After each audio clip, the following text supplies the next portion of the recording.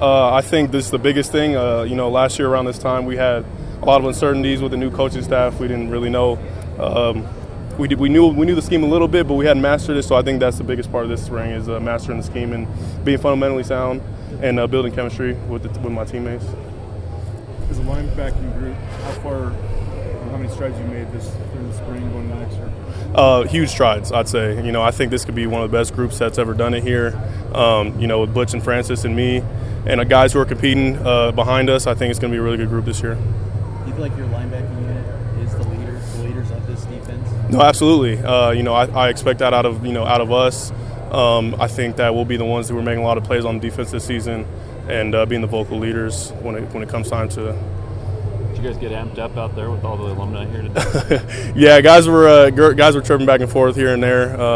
It's just all part of the game. We all love playing, and obviously when there's fans, it makes it a little more exciting. I wanted to ask about the balance between having fun and getting the work done. Ty Right. says he feels like the guys are pretty good at that. Mm-hmm. Just your thoughts about how you find that balance and able to have both of those things during spring. Yeah, I think anytime we step in between the lines and we have our helmets on, that it's all business.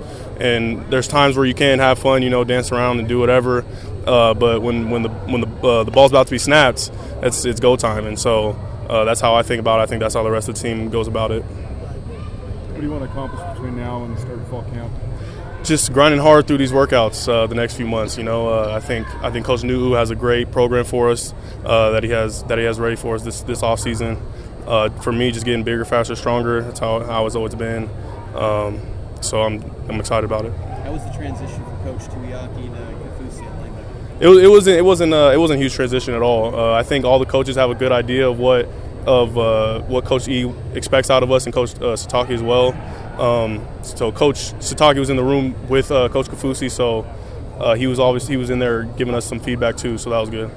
One of the things that Kalani said was that he feels like the communication between the defensive line and the linebackers has improved during spring. Have you seen that and what difference that makes? Yeah, absolutely. I think it's increased throughout all position groups because my level, I'm communicating with the safeties a lot, and so I think that's improved a lot. And then the middle linebacker and boundary guy, they're communicating to the defensive line a lot. So that just comes with mastering the scheme and being more comfortable in it.